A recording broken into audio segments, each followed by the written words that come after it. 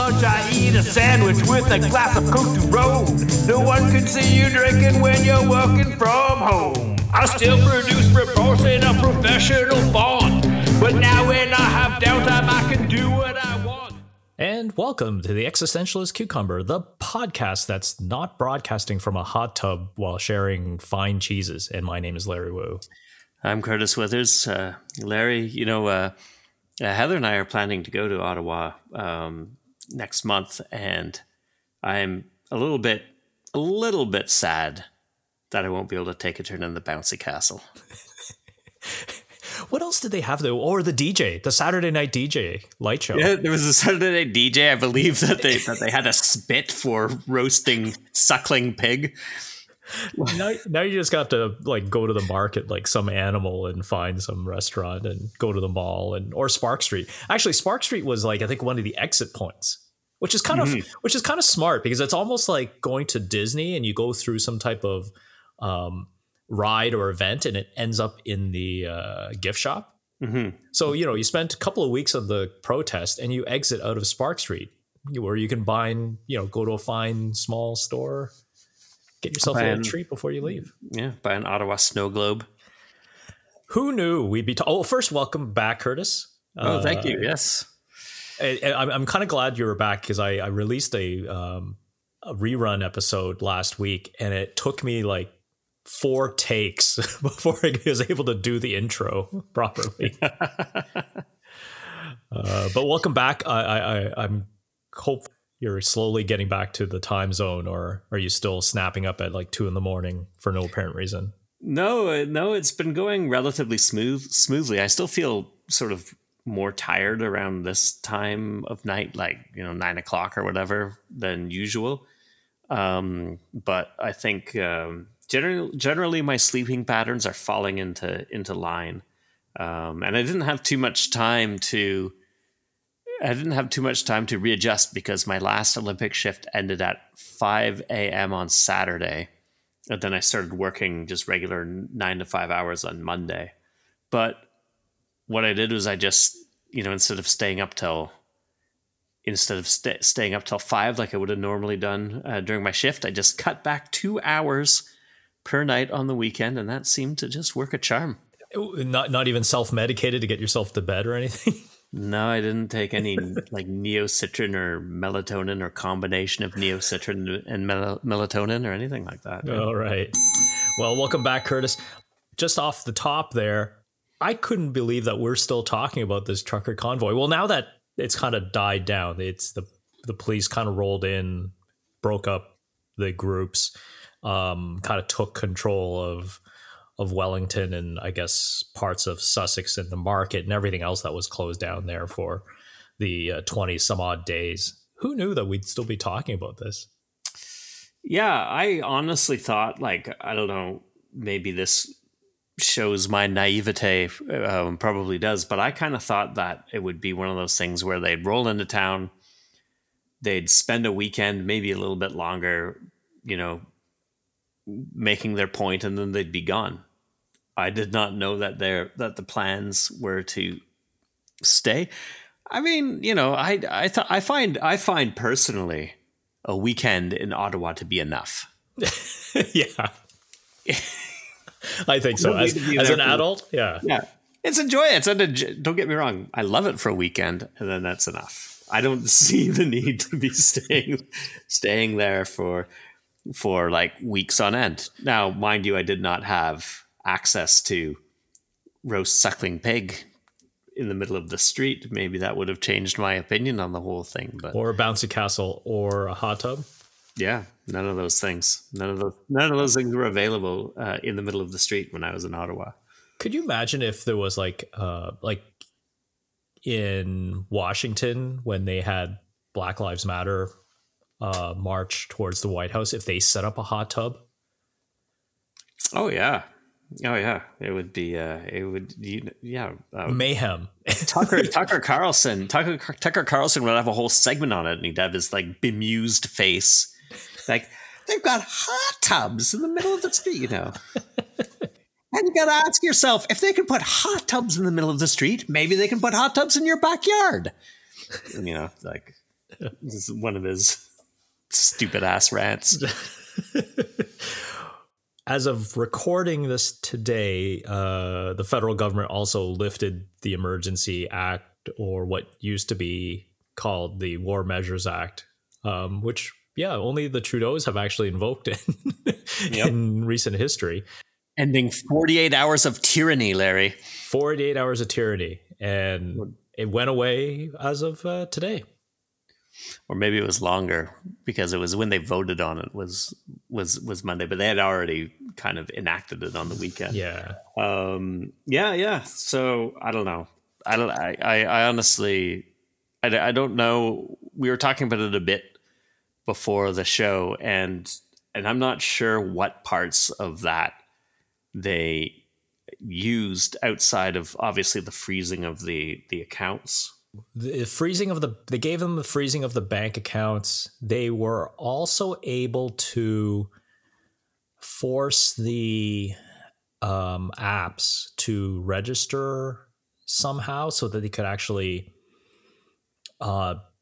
monitor the activities of funds coming in, especially because this was a foreign site, right? Because it was at that Christian site that they started Give, using. Send, Go. Oh, what a horrible name. It's a horrible name for a horrible site. Yeah. So then it spawned a new person in the Suicide Squad, which was, I don't know if he actually has an official name. I'll just call him Hacker Guy, right? So someone actually hacked that website. I think it was Canadian, right? He exposed a donor list. Oh, that's right. Yeah.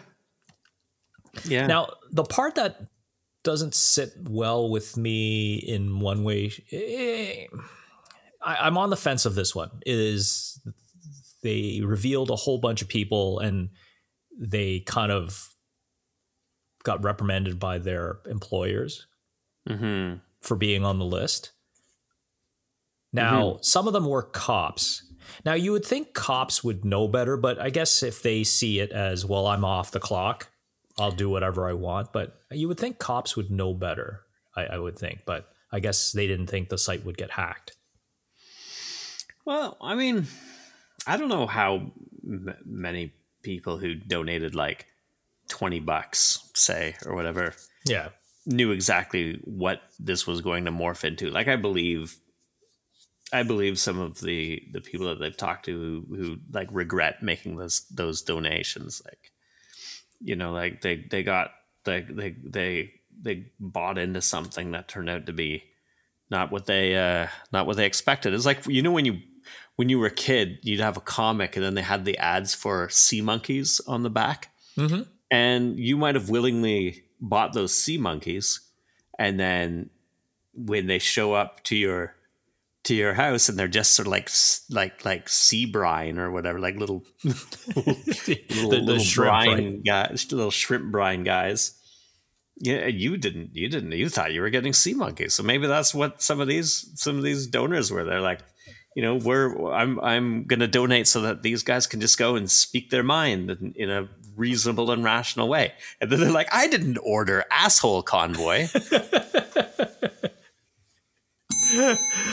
You're right. Or maybe they ordered the X-ray glasses. Was that one of the ones? Oh yeah. The X-ray glasses. There was like the Joe Weider put muscle on in 9 days. Oh, the sand. Crap. Yeah. The sand. The guy getting sand kicked in his face. Oh, that's right. I don't think there's any point in us belaboring this story because it's gone on so long, and I think people are also tired of hearing about it. You and I have said on the show many times, we both went to school at Carleton in Ottawa. I wanted to share this one fun story about Billings Bridge. In fact, as a result of the convoy, there will be forever known as this incident called the Battle of Billings Bridge, which I guess it was a Carleton grad student who caught wind of convoy coming up certain routes, because I'm sure he maybe went on to that Discord like app that we talked about that the truckers were using. And he is a senior instructor in global and international study at Carleton. So that's that fancy building that I think I had a lot of classes in, but there was a lot more smarter people than me. And what is that school called, Curtis? Do you remember? It was a really ugly building that was that looked like it was by the 60s. Does that sound like the Patterson School of International Affairs or something like that? I can't remember. It's next to Loeb, and it was that 60s building. Yeah. But you're right. So he caught wind. He put up on a local Facebook group saying he's going to be there Sunday morning to potentially like stop some of these truckers that were hoping to join.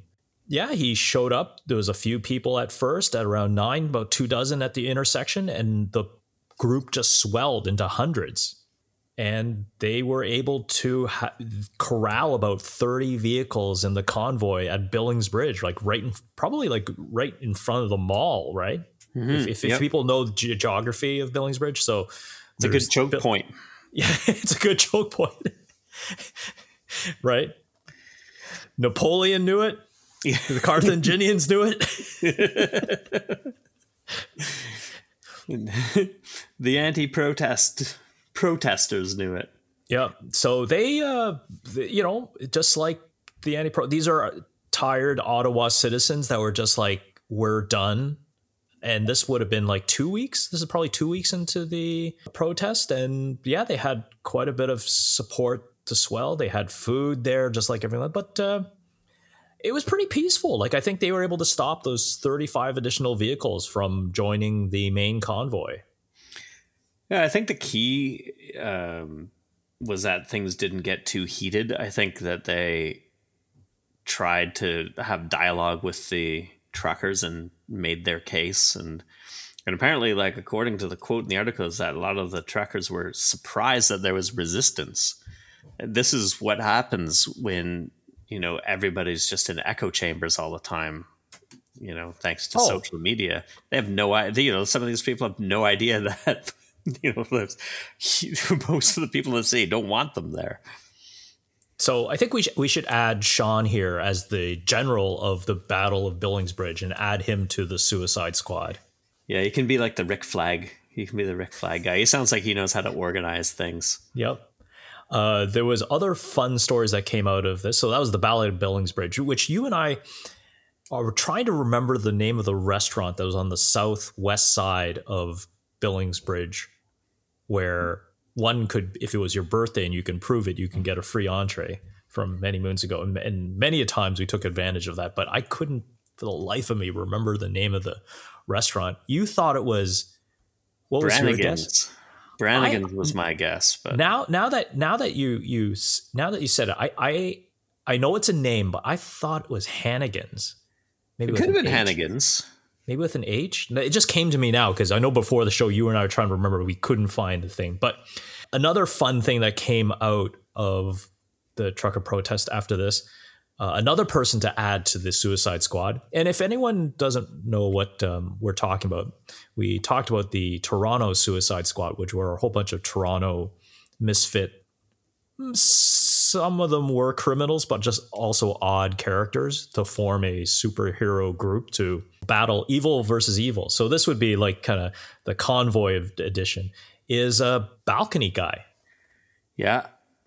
Probably one of the more famous guys that came out of it. Yeah. So Balcony Guy, most people have probably seen him because it's gone viral, but Balcony Guy was a guy who just came out on this balcony and shouted a string of obscenities, very colorful obscenities at the truckers and you want my statement? Here it is, and gave them the double deuce, the double middle finger and stuff. And some smart arse made a Canadian heritage moment out of it. Yeah, they deserve a bell for that one. Like, that was fantastic. You and I were talking about before the show about ever reaching that breaking point. I don't think I've ever in my entire life had reached that level of my breaking a point, but no, I've never ever. And especially because, like, in that case, this guy, he's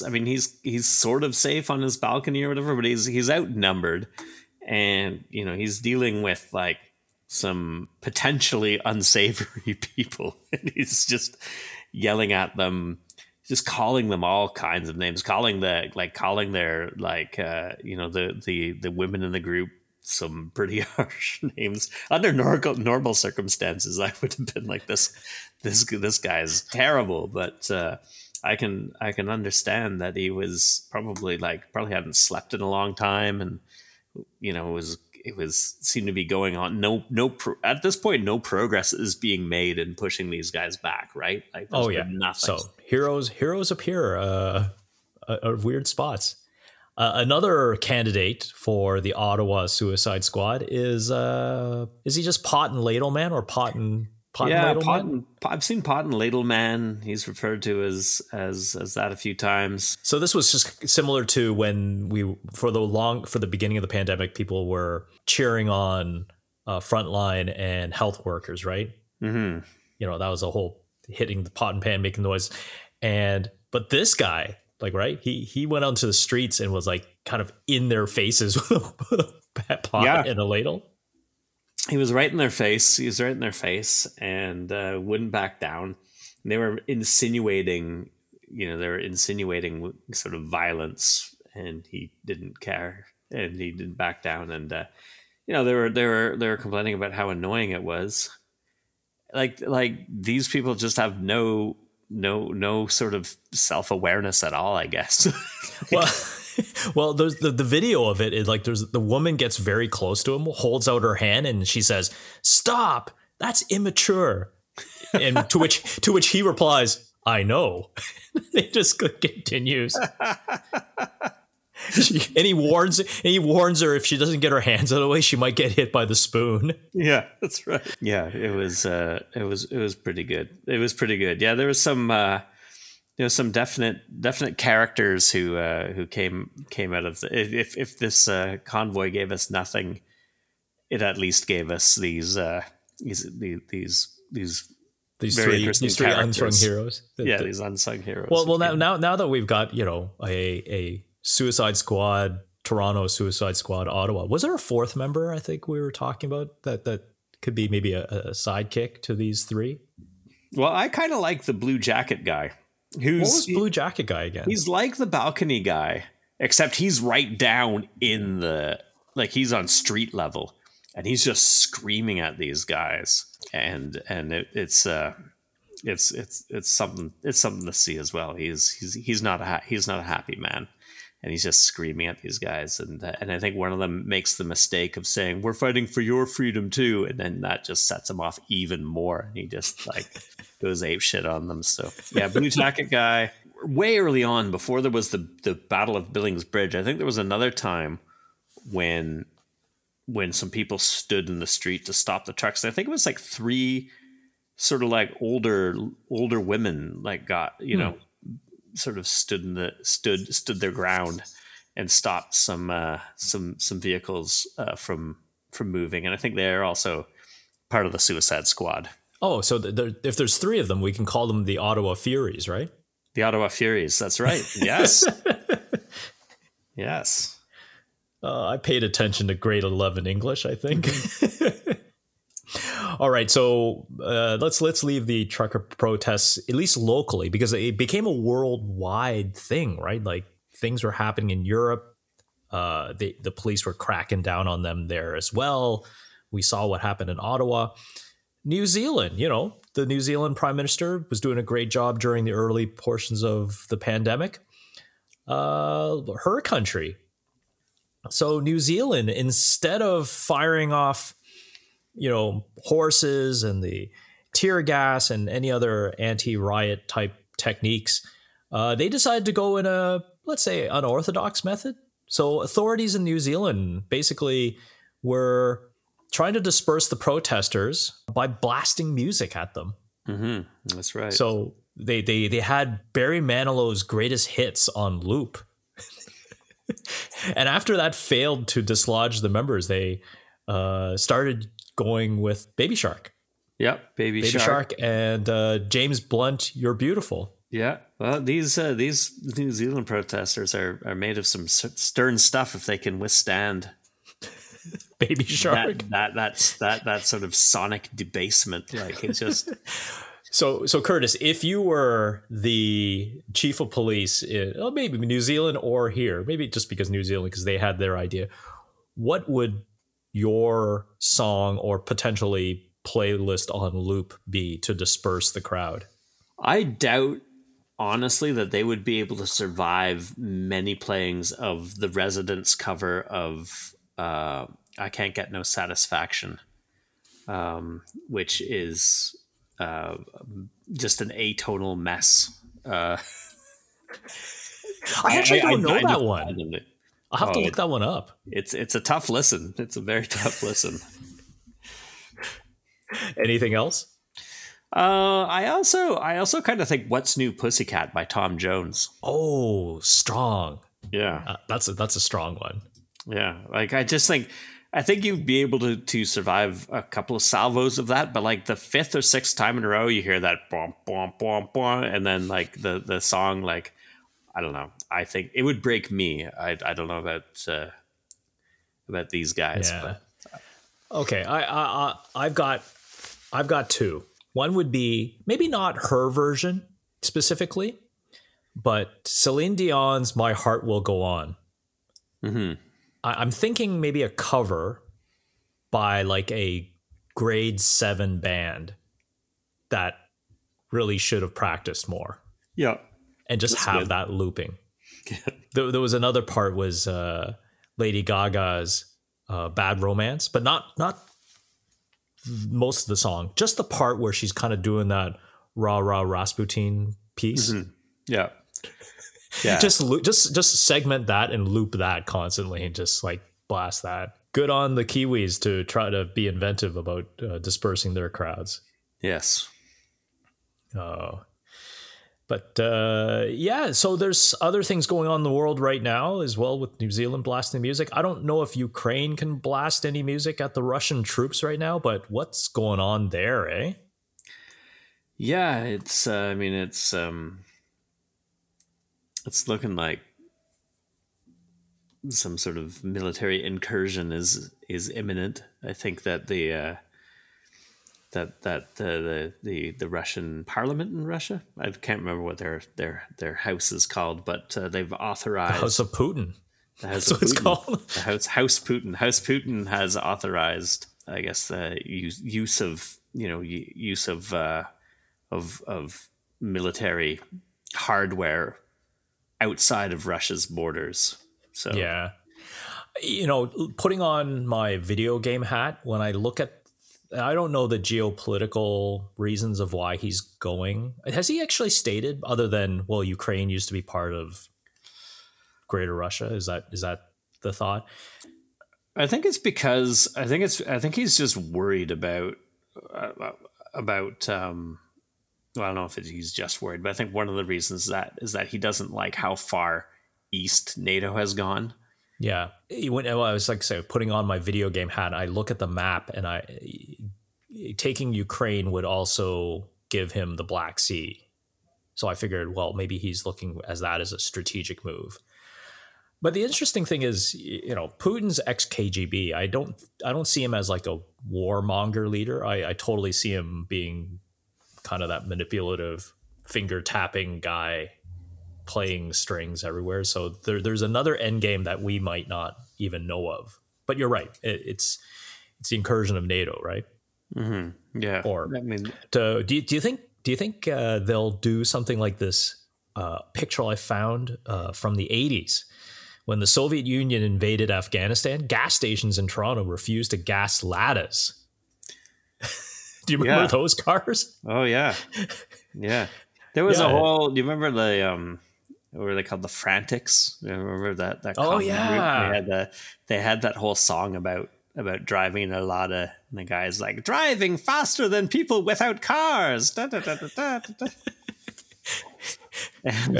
And the Lada would get 15 hectares on a thimble of kerosene. That's right. Just put it in H. Yeah, I don't think the problem is like I don't think anybody in North America has a Lada or a Yugo anymore. So there's no like Eastern Bloc vehicles that you can that you can sort of Put an embargo. You can put embargoes on. Like what is a Russian product that we might have here?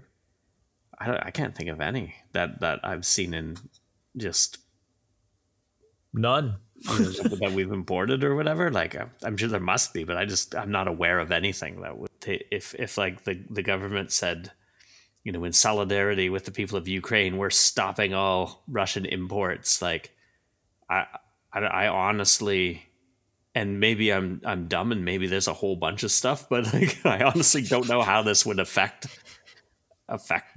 me, at least in any way. Yeah. I mean, we get I get my beets grown locally, and then pickled by some hipster. Yeah, that's right.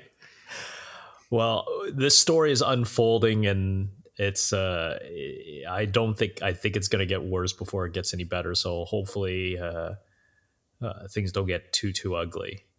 I don't think this is going to stop diplomatically, right? No, it doesn't appear so. Yeah.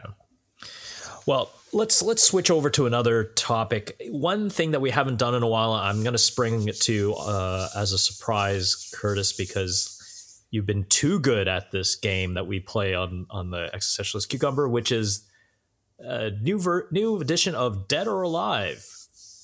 Oh. So, celebrating what I believe it's not really a milestone year, but it's still significant. Like, I think they are 40, this must be 43, 44 years old, is the movie Alien. So we're going to do Dead or Alive, Alien, the movie edition. Okay. So Alien, great movie. I would say that it's interesting when we talked about Sigourney Weaver in a second. Like the character Ripley, I can't think of another female heroine lead that's kind of had this long-lasting effect like Ripley. Like, can you think of another one? I don't even count Katniss, because I don't think Katniss is in our lexicon of pop culture, right? Red Sonja.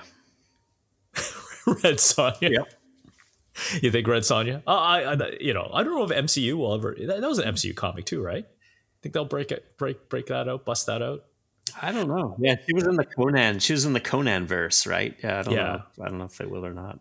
Okay, why don't we get going? Okay, so this is Dead or Alive with the cast of Alien, which, arguably speaking, Ripley was the only one that came out of that unscathed. But let's start off at the top with Ripley. Sigourney Weaver. Alive. Yeah, that's an easy one because her career is still going strong, and she was recent. We saw her in the spoilers here at the end credit scene, right, in Ghostbusters Afterlife. All right, so he was the captain of the Nostromo, played the character Dallas. Tom Skerritt. Ooh, that's a good one. I'm gonna say he's alive. Tom Skerritt is alive. He turned 90 this year, right? Wow. 1933. I forgot. Let's check how old Sigourney is. I think Sigourney is 73. Okay. All right, let's move along. So this was the first person to get impregnated by the alien from Movie Wise. John Hurt as Kane. John Hurt. I think I remember him. I think I remember reading about him dying. So I'm gonna go with he's dead. He is passed away. He was 77 in 2017. He passed away. All right. I don't mean all right that he's dead. I mean all right that I got it correct. Right. He had a pretty decent body of work over his career. So. Mm-hmm. Good on him. And you like the fact that the writer called him Kane, right? He's the one that actually gave birth to the evil monster, son of Cain, I guess. That's right. Yes. Yeah. Jeez. No, not too subtle. Yeah. All right. This was a side character. I think she died relatively early. She was the other female crewman. Her character's name was something inconsequential. Lambert is All right. Veronica Cartwright. This will be, I mean, I have a 50-50 chance. Yeah. I don't know anything about Veronica Cartwright. I remember Lambert, but like, Yep. I'm going to say, just to make things even, I'm going to say she's dead. She is alive. I knew it. I'm looking at her career. Well, she was in The Birds with Alfred Hitchcock. Okay. Probably as a child. I think she would have been pretty young during then. No recall for Alien on that. Let's keep going. This is one of the two, what I call the working class crewmen, because everyone seemed to be like some type of scientist or officer. Mm-hmm. These two characters were like the everyday blue collar space guys, right? Harry Dean Stanton as Brett. Harry Dean Stanton. My mind's not what it once was, but I thought I read something about him dying. I'm going to say he's dead. He has passed away again in 2017, at 91. Wow. 2017. I thought 2016 was the rough year. 2017 also not great. Yeah. The last thing I remember him in was the first Avengers, when Hulk lands after jumping out of the prison. Right. And he's is it security officer or deputy or something that finds him. Right. Yeah. Okay. So the second blue collar space worker, actor's name was Yaphet Kotto, right? Famous Yaphet Kotto. Yaphet as Kotto. Parker. Yeah, Yaphet Kotto also in the Monkey Hustle, and Live and Let Die. Live and Let Die, and one of those cop show, some big police procedural show. But jeez, he was also in The Running Man, right? He was like his buddy, right? Was that him? Yeah, I think you might be right. Yeah. And he was rumored to live in Marlborough, Ontario. I remember that's what Steve Irwin's brother thought, and actually went to Marlborough to try to stalk him. I'm not making this up, but I'm gonna say he's. I know I'm gonna be kicking myself. I'm gonna say he's dead. Oh, you are correct, Curtis. You're doing. Actually, have you gotten one wrong yet? Yes, I got Lambert wrong. Okay. Yaphet Kotto passed away in not too long during the pandemic, unfortunately, in March of 2021 at the age of 81. Oh, wow. He was living in the Philippines, or maybe he was vacationing. He managed to get out there instead of just hanging out here. Interesting fact about the two working class guys. Again, just like anything, any story, even going back in Shakespeare, like, right, the two unlikely guys, right, the ones that were, not as quote unquote smart as the other crewmen, they suggested all the things that they should have done from day one, right? Like Yaphet Kotto kept saying, why don't they freeze him? Like, this is when Kane had the parasite on his face, and they were like, why don't you just put him in hyperfreeze? Like, he kept saying that several times, and I think they were also like, don't put him onto the ship, like Sigourney, right? Like Ripley was saying, don't bring him into the ship. Yeah, but no, I know you never listen to those guys, and they have all the best ideas. Yep. Okay, spoiler alert. Ash, Ian Holm, he is the android. Ian Holm. I thought I remember hearing about him dying too. So I'm going to say he's dead. He has passed away June 19th, 2020. He was 88. If people don't know who Ian Holm is, other than his famous character Ash, you will probably know him as the first Bilbo Baggins in the first Fellowship of the Ring series, not not Tim from The Office. Yes, that's right.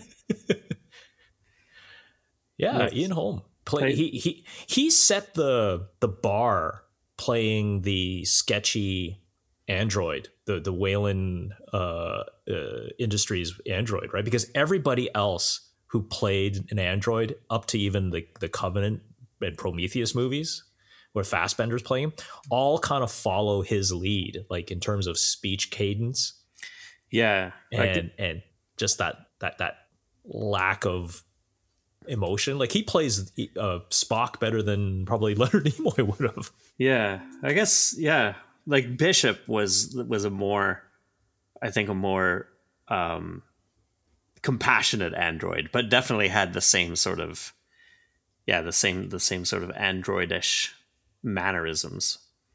Mm-hmm. No, definitely. A little bit of video game trivia. I think a lot of them were also invited back to voice in Alien Resurrection. I don't know if you had a chance to play that on the PlayStation at all. I'm too scared. Yeah, me too. I think they like everyone that we mentioned that hadn't passed away before the video game came out were all invited back to voice the game. And that game came out in 2014. So that was almost like a launch title, I would think, right? Close to a launch title. Mm-hmm. Mm-hmm. I remember when it came out, and because I really liked, the first Alien movie, I was interested in it, but then I'm like, man, I'm just too much of a chicken. Like I don't mind if I'm watching those movies, but if I'm playing them, then I just find I'm even more susceptible to jump scares and stuff, and I'm just too much of a chicken. Nah, I hear you. That's okay. Well, hey, Curtis, you only got one wrong. Yeah, that's pretty good. Now you got to go and watch Alien this weekend, right? Yeah, I think it's on one of my streaming services. I should watch it again. Yeah, I had it on DVD, but I think I gave it away in my great physical media purge. I think I lost. I think I gave it away. It got me thinking about Alien because of how much momentum and love for the new Dune. Mm-hmm. And it kind of got me thinking, well, what other classic sci-fi movies, which I hope they never come back and remake, but they keep revisiting. And I don't know because Ridley Scott didn't write the original Alien. Obviously, he put his vision to it.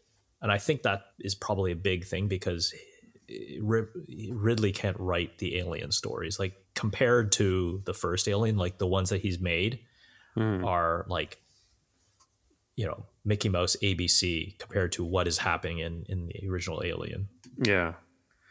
Oh, I think it's I mean, I know that there's a lot of love for Aliens, and I get it, good action movie, but I think that Alien is for me, for what I like, is the superior overall film. Well, you take your pick, right? Mm-hmm. There's the Ridley Scott horror movie. Yeah.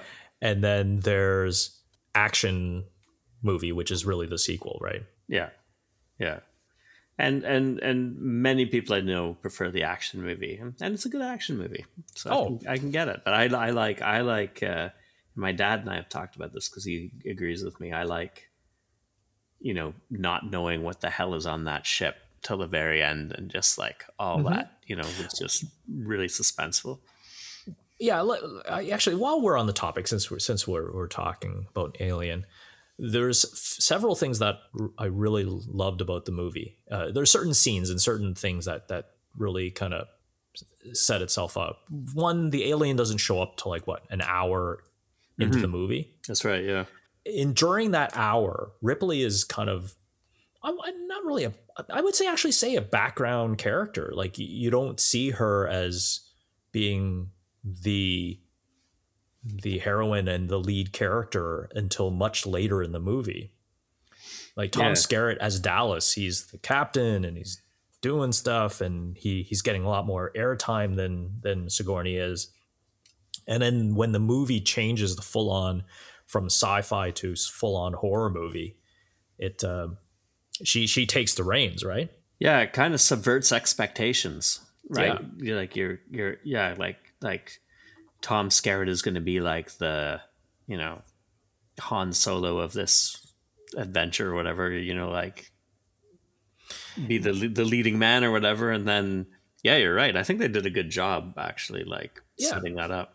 And as I was saying off the top, the character Ripley, so it's iconic, right? Like people still talk about. People know what you're referring to if I say the name. Mm-hmm. Now, there's a great, I'm not a filmmaker by any means, but I love this scene. Is when the alien does come out of Kane, and I'm not talking about the bloody scene at the end. But it's if you go back and watch it this weekend, it's an oddly weird. It's an interesting way they filmed it because it's this really noisy dining room scene where everyone's kind of having their own little conversations, and the sounds of everyone seem to be kind of melding together. So it's very difficult to kind of focus on what conversation am I supposed to listen to? And you get the sense that you're actually listening from the alien embryo's perspective, where if you kind of think about you being inside Ash's carcass, and you're just hearing these voices, like these murmurs, right? I thought that was kind of cool. Yeah. Because I think that was very intentional, because when you're, even as a kid, when I didn't understand it until I started watching it as an adult, I went, oh, that's kind of neat. I kind of get that, because it always confused me. It was like, well, this scene's really confusing because there's so many people talking and like, what? And they're talking about the food and it's just, and then it just happens. Yeah. And if you remember, there was that weird pause. Now, whether or not the actors did it because they were so in shock of the amount of blood during the scene, but there was that one pause where the shirt goes all red and he just goes still and everybody else goes still. And then he starts convulsing again. So it's not like this immediate, constant convulsing blood spewing out of the scene though. Right. Yeah. I mean, there's so much. Yeah, there was like a lot of good craft in that movie. Mm-hmm. And I think, I do want to watch it again now that we've been talking about it. On to the headlines. A new epidemic is raging through Springfield, and this one didn't start with Krusty Burger's Whatchamacarcus sandwich. All right, so we have a few headlines for everyone this week, something beyond the trucker news and also the Olympics and how the poor 15-year-old, oh God, it's such a tragic story, Curtis. Oh, geez, yeah. But this one's a little closer to home for those junk food aficionados. No chips for you. Frito-Lay in food fight with Loblaws. So I guess they're going in, doing a price war. Frito-Lay, who owns Doritos, Ruffles, Miss Vicky's, they want to raise their prices. Loblaws doesn't want to pay, and they stop shipping all of their brands to Loblaws, Shoppers Drug Mart, Zehrs, or Fortino's, or any of the kind of Loblaws stores. You don't realize when you think about those brands how much shelf space chips take up, and their chips would take up. Like that whole aisle is probably like, it's just dust, right? Just little chip scraps. And they're lucky it's not during the summertime when chips are high and cottage time is high. Like, yeah, I mean, I agree. Like, I think there's a quote in here, and it's Lisa Hutchison, retail analyst Lisa Hutchison, says that both sides have something to lose. She says they both need each other, but I think Loblaws needs Frito-Lay a bit more because of how much shelf space they take up. Mm-hmm. And if I have to guess, I'd say Loblaws blinks first because they're the ones who are going to be dealing with the disappointed customers. So, yeah, I mean, if you're in that if you're the supplier and you're not on the sort of like business end of dealing with angry customers. And let me just say that the other day I was in the Value Mart and I saw a woman yell for like 5 straight minutes at somebody behind the deli because they were slow with her snack. Then if you're the supplier, you're not dealing with that person, so you can hold out a little bit longer. So you're totally right. So not to cause any additional panic, but in addition to Doritos, Ruffles, Miss Vicky's, this also includes Lay's, Tostitos, Cheetos, Roll Gold pretzels, and Smart Food popcorn. Yeah, that's a ton of space in that snack aisle. So if you're Loblaws, like you're essentially left with your President's Choice and Humpty Dumpty, and Old Dutch, which I think might be the same company now as Humpty Dumpty. Yeah, but the President's Choice ones all have those just out there flavors that I don't buy in on. Well, you know what you can still get though, Larry, is you can still get the classic yellow and black no name brand. No frills.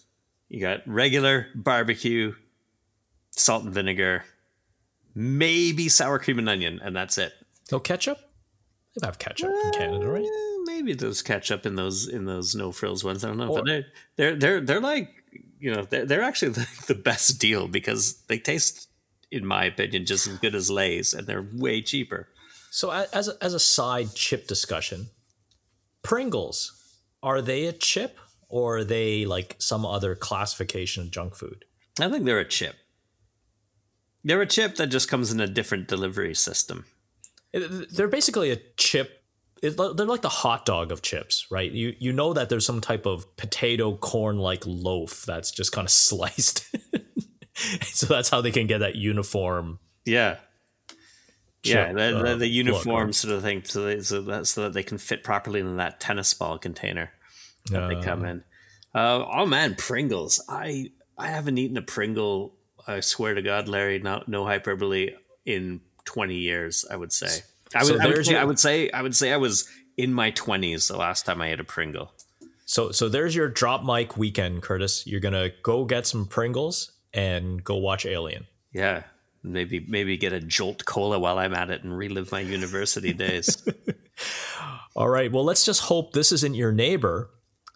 A dad took down a whole town's internet trying to limit kids' screen time. If your kids are addicted to Roblox or whatever game or screen thing that's pretty popular these days, don't deploy a high-powered illegal signal jammer.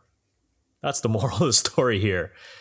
So this father, just, wanted to limit their screen time. So instead of, turning off or throttling their Wi-Fi at home or taking their phones away, he bought this device, this jamming signal device that transmitted radio waves, basically the same frequency as mobile devices, and blocking them from connecting to cell towers. This is my question for you, Larry. Yeah. Did he try unplugging the router? No, it sounds like these kids have decent data and they're using their phones, which I assume that's why he was using this jammer. Okay. But still, take the phone away. Or take the chargers away. Could he not put a hold on the data plans? Curtis, why do that when I can clearly buy a doomsday device off the internet? He probably thought he was like pretty awesome. He's like, well, I'll show you. I'm going to disrupt the signal, and then takes out. It was like a tower, right? So he takes down like an entire neighborhood's. Oh, gee, yeah. So apparently this guy was in Europe. Which illegal jammers, just to let everyone know, they're a no-no. Possession of one is subject to about 6 months in prison and about a 30,000 euro fine. Not chump change. Not chump change at all. I'm surprised no one kind of tried to use one during the trucker protest. That could have been our fourth member of Ottawa Suicide Squad. Radio jammer guy. All right. So one thing that personally I'd like to jam, but it's not in Canada just yet, is the exclusive Trump's Truth Social app came out this week in the States. Mm-hmm. So this is a Trump-funded social media platform where I'm sure if you're talking about echo chambers of echo chambers, this is probably the mecca of echo chambers. Oh, geez. It'll be crazy. Like you were saying, though, before the show, there's going to be some people that are going to make accounts just to mess with it. Oh, yeah. I might be actually the first one lining up. I'm sure there's going to be a Reddit subreddit about people making, just messing with them. But I love how they also intentionally, just like Twitter, because I think I'm not a Twitter user. You can't edit a tweet once you have it up, right? You can only remove it. You can only remove. Yeah, you have to delete it. Yeah. Well, their motto, Curtis, is no way to edit truths. Truths. So is that what they're gonna? That's what that's their name for tweets. Truths. I'm gonna. Yes, right. You. That's right. I'm gonna send a truth on that. Now, apparently, the CEO says, at least not yet. So, good grief. Well, I'm seeing right now. I'm thinking. I'm more thinking not just when's the app going to come to Canada and when can I start an account. Is rather, what is my handle going to be on Truths, Curtis? Mm-hmm. Mm-hmm. We should come up with one for the cucumber. Ooh. Yeah, I don't know. Like, I know that if we had swag to give away, I'd do this as like a promotional contest. What should our handle be on? Well, we get people submitting. Yeah. For what our handle should be on Truth Social. Truth Social. Yeah. I can't. I know that Devin Nunes's cow will be taken like right away, so we won't be able to get that. I saw somebody with one of the reporters from the Guardian who tried to get on. Her handle was Stormy D. Oh, what would be our first truth that we post? Maybe this sucks. Well, one place that one politician who doesn't need their Truth Social app. Well, I'm sure he's probably thought about doing a Ford Nation app. Is good old Dofo. So Dofo, Ontario to scrap Ontario Place renewals fees and stickers. Now, you don't drive anymore, Curtis, but yes, every year, us chumps that drive, we have to go and pay for a sticker to put on your license plate to basically allow us to drive on the roads. Mm-hmm. It's always been a kind of a cash grab. It's about $120 a year. They've scrapped it, and money is coming back to your pocket to buy more beer. That's $120 worth of beer, Curtis. Yep. That's right.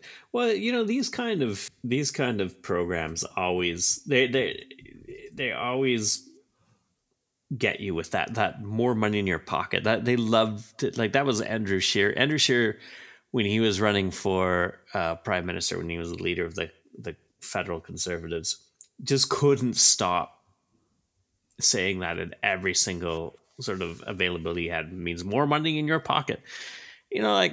I just, and I know that appeals to people, and yeah, everybody would like more money in their pocket, I guess. But I think they should expect more out of their government than pocket change, and mm-hmm. they should expect government to wisely spend public money in ways that'll help them and other people. I just find it just so short-sighted. Just like, oh, well, this will put an extra $123 in my pocket. I can finally treat myself to that hair wax system that I've always. I don't know what you would buy for $123. Well, because you haven't had a car in a while, Curtis. I'll let you know a few things that you can do with your $120 as it relates to with your car, because it's coming back from your car. That could barely get me 2 tanks of gas right now. Gas, when I bought tonight, was $1.55. It cost me $75 to fill my tank. Ridiculous. I remember when I used to drive and gas got up to, I think when it broke 80 cents for the first time, I was like, this is the end of days. Yep. I remember that time as well, because there was kind of this it's like that. I'll tie it back to video games. It's like the $79.99 price point. Mm-hmm. Like when that finally breaches, there'll be rioting of the streets, right? Like, how long has it been where video games typically, unless you buy like some super duper deluxe edition, $79.99 has always been the price. Right? Yep. Yeah, and continues to be. Yeah. I'm sure you've written about it in your articles about that weird price point that they just can't seem to breach. But yeah, I'm totally with you, because you're taking that money out of the coffers. It's revenue. What are you replacing with? What is being cut?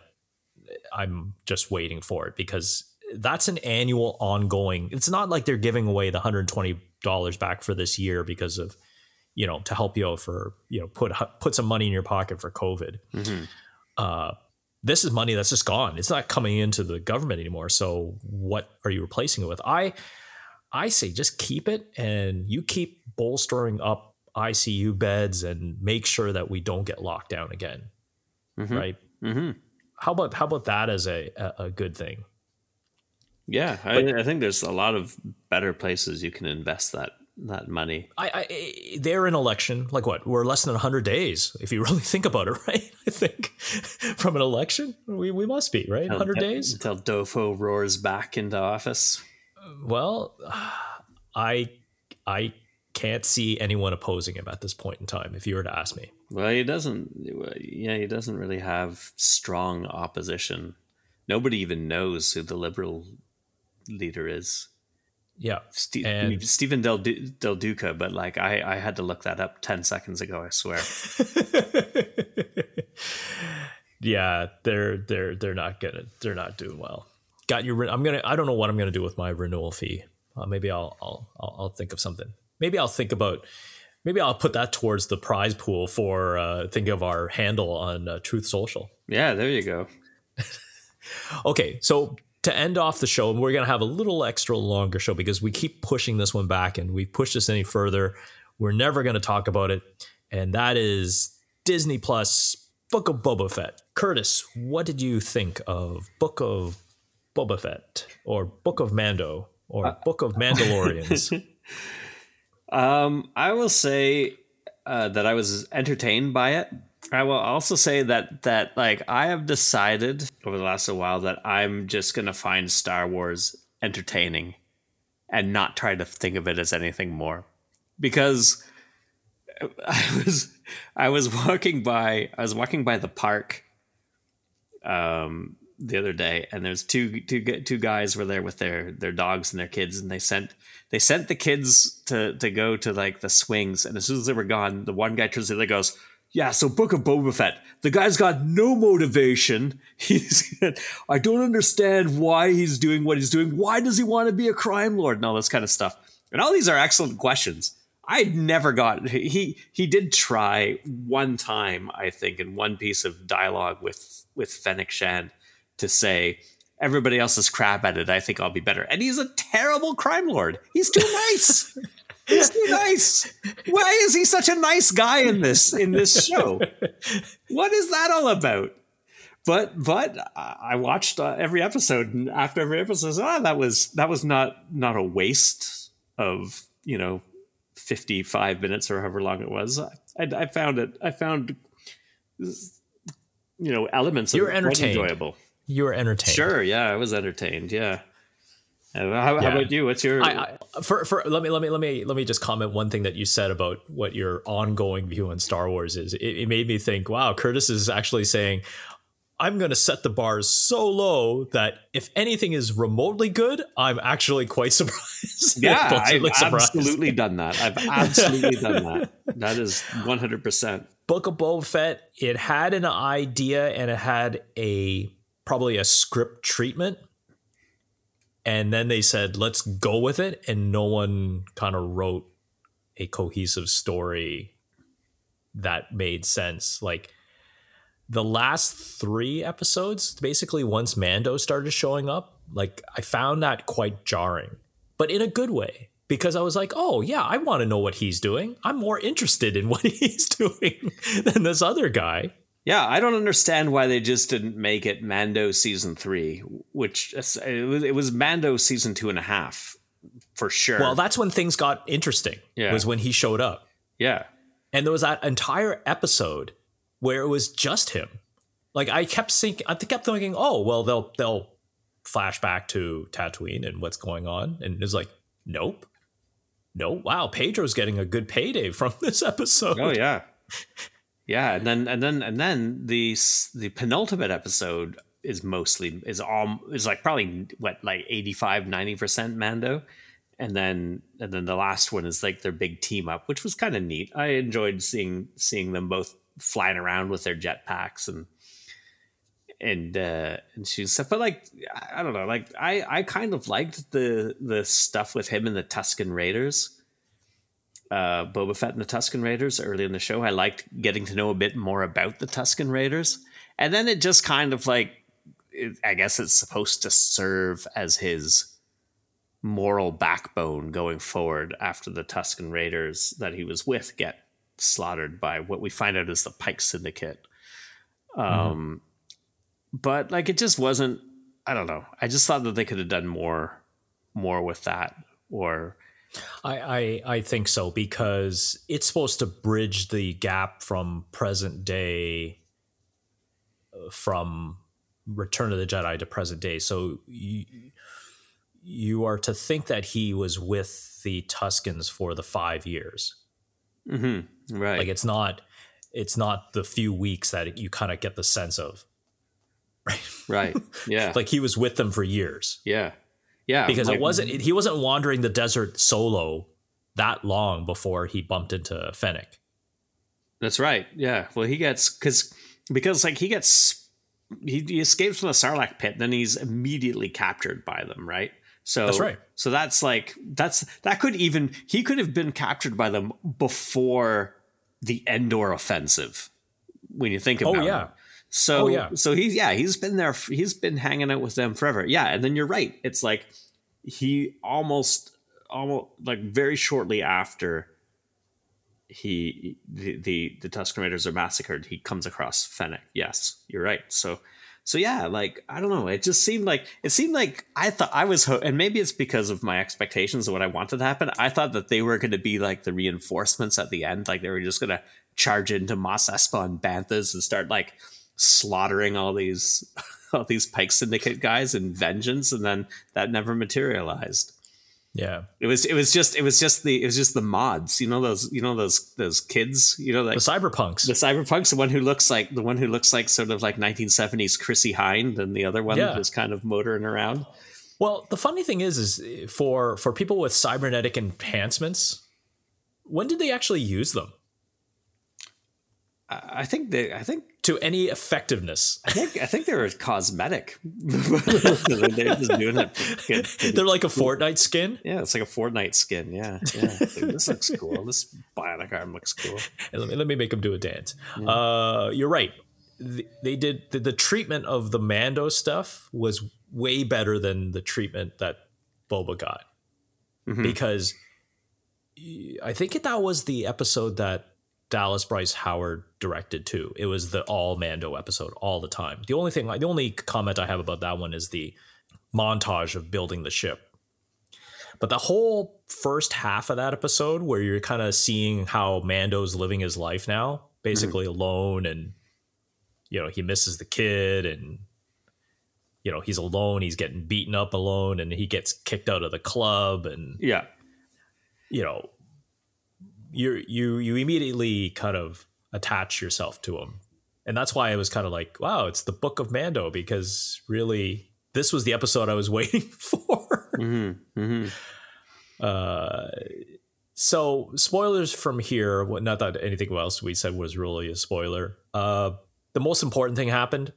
Grogu and Mando, or Din Djarin, have reunited after a foreshadowing of the montage of them building that Naboo starfighter, and I removed the astromech seat, and I put in this was it Chekhov's chair? Is that what they're called?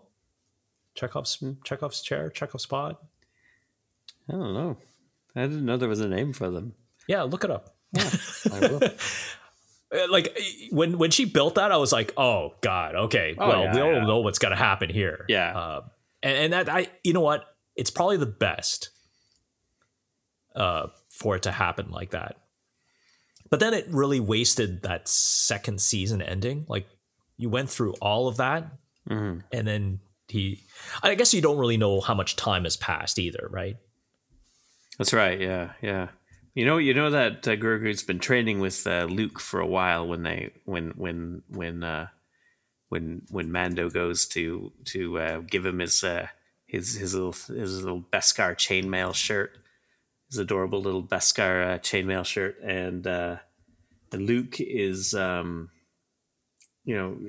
first you think, oh, this is Grogu's going to be a Jedi, and that's cool. But then Luke sort of also lets it slip that he doesn't really seem to want to be there. Mm-hmm. So he seems to want to go back to like his spacefaring ways, hanging out with Mando.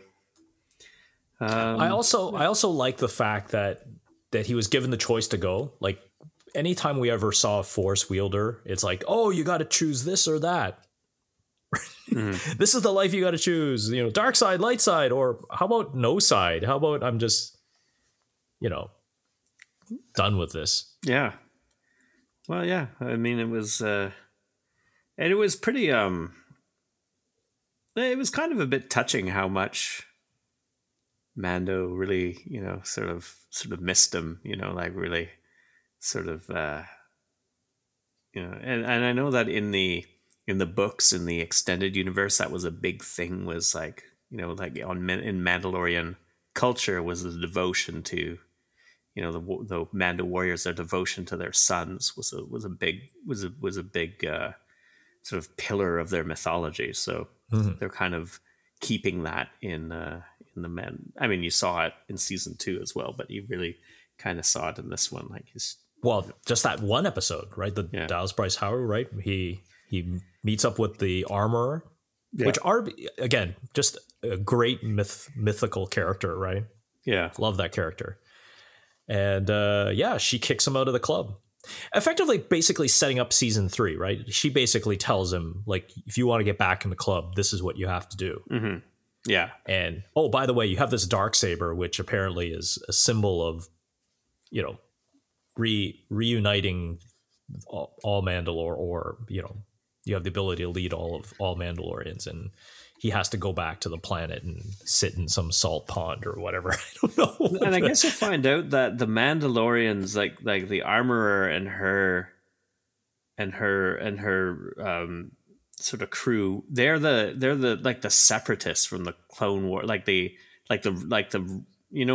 how Mandalore becomes like a peaceful planet in the Clone War cartoon, and then there's I forget what they're called, like the Dawn's Night Watch or Night Watch, the Night Watch, yeah. So that's what they are, right? Like they're that faction that was that was fighting the installed sort of pacifist government or whatever. Mm-hmm. So that was kind of a cool callback. I think that's what you'll probably see that as the season 3, and I think that's what the fans probably are itching to see as well, right? And if that's how they want to end it, or we continue with the two of them just wandering the galaxy, getting into adventures. I don't know. Hijinks. Interstellar hijinks. Hey, that was it the second last episode, or was it the last episode? I think it was the second last episode, right? With Luke. Outdoor Luke seemed to look a lot better than season 2 indoor Luke. A little less uncanny valley. Training Luke with Grogu, it was decent enough. I thought they put way too much time doing that scene, and then they had to put in Ahsoka. Oh yeah. I know. Well, that's the whole thing. The whole thing kind of had everything in the kitchen sink, right? Like, exactly. So here we go. Ahsoka, Luke, Grogu, Mando on this planet that, I don't know, they're building a Jedi temple. Oh, actually, he finished building it, right? Because when he's given the choice, right? Mm-hmm. Take this lightsaber, which happens to be Yoda's lightsaber. Mm-hmm.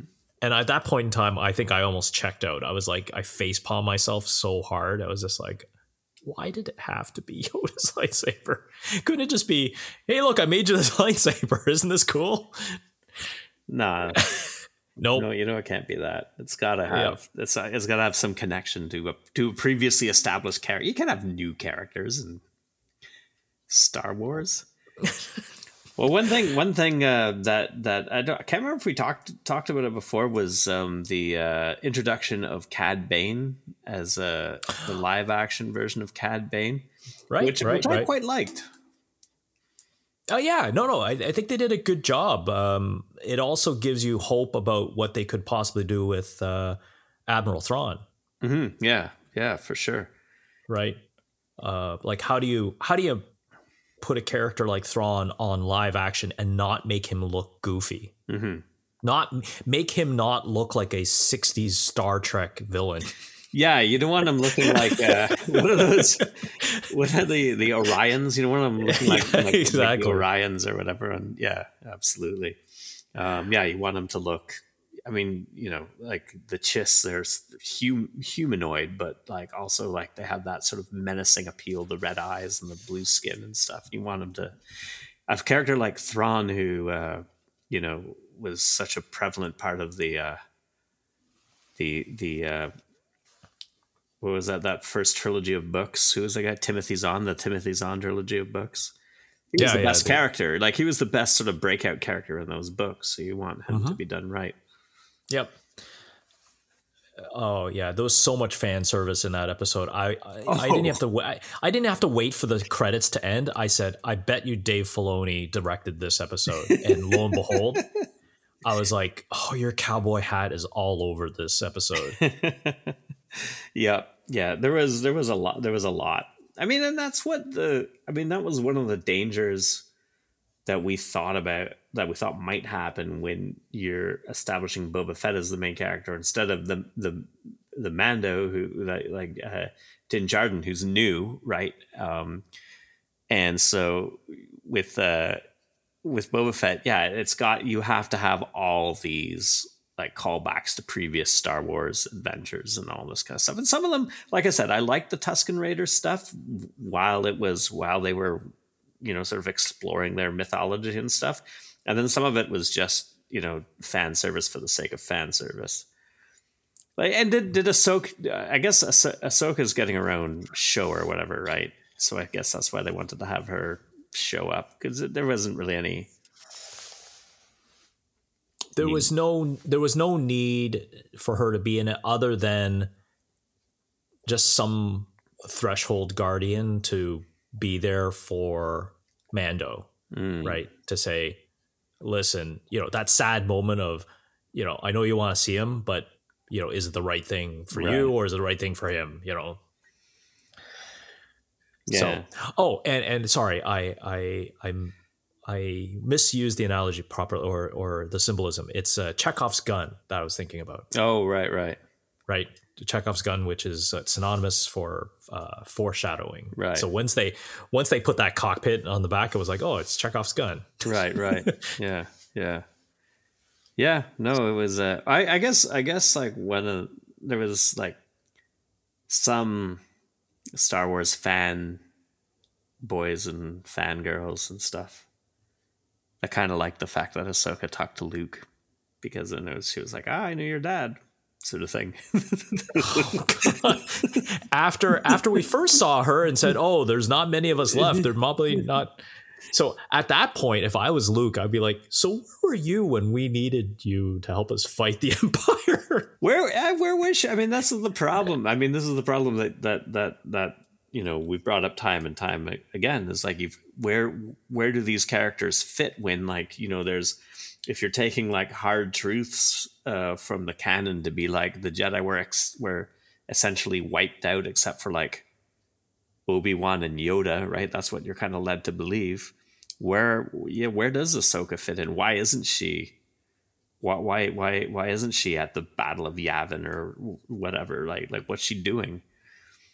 Why is she around now? Now she's resurfaced when shit's blown over. Especially when Filoni put her in Rebels, so she's aware of the Rebel Alliance. Mm-hmm. She's Fulcrum, right? She's the character Fulcrum during the early days of the Rebels. Yeah, so she's aware that the Empire needs to be taken down, and she knows who's at the helm. And Yeah, so they're gonna have to throw in like some retcon where like she was like, I don't Frozen? know, like maybe she's actually like Wedge Antilles in this, like she disguised herself as like Wedge Antilles. Like, I was with you the whole time. What are you talking I was your about? wingman. I was during the briefing on the Mon Calamari ship. I was sitting next to Prune Face. Yeah, that's right. Oh boy! I don't So know how to do that. yeah, you know what this makes me think, Curtis. Like, I'm really nervous about the Obi-Wan show, but I'm looking forward to Moon Knight. Yeah, Right? yeah. I think those two are the next coming out on Disney Plus from TV show perspective, is Moon Knight and the Obi-Wan story. Yeah, I'm looking forward to both. I suggest you take my method and with Obi-Wan and just say like, as long as I'm not bored for 50 minutes and like maybe Ewan McGregor has a couple of good quips, then I'm good. Or here, I know what I'm going to do. I'm going to pretend that the only thing on TV is two broke girls, and then turn on Disney Plus and go, oh, look, Obi-Wan. You could do that. That's another way.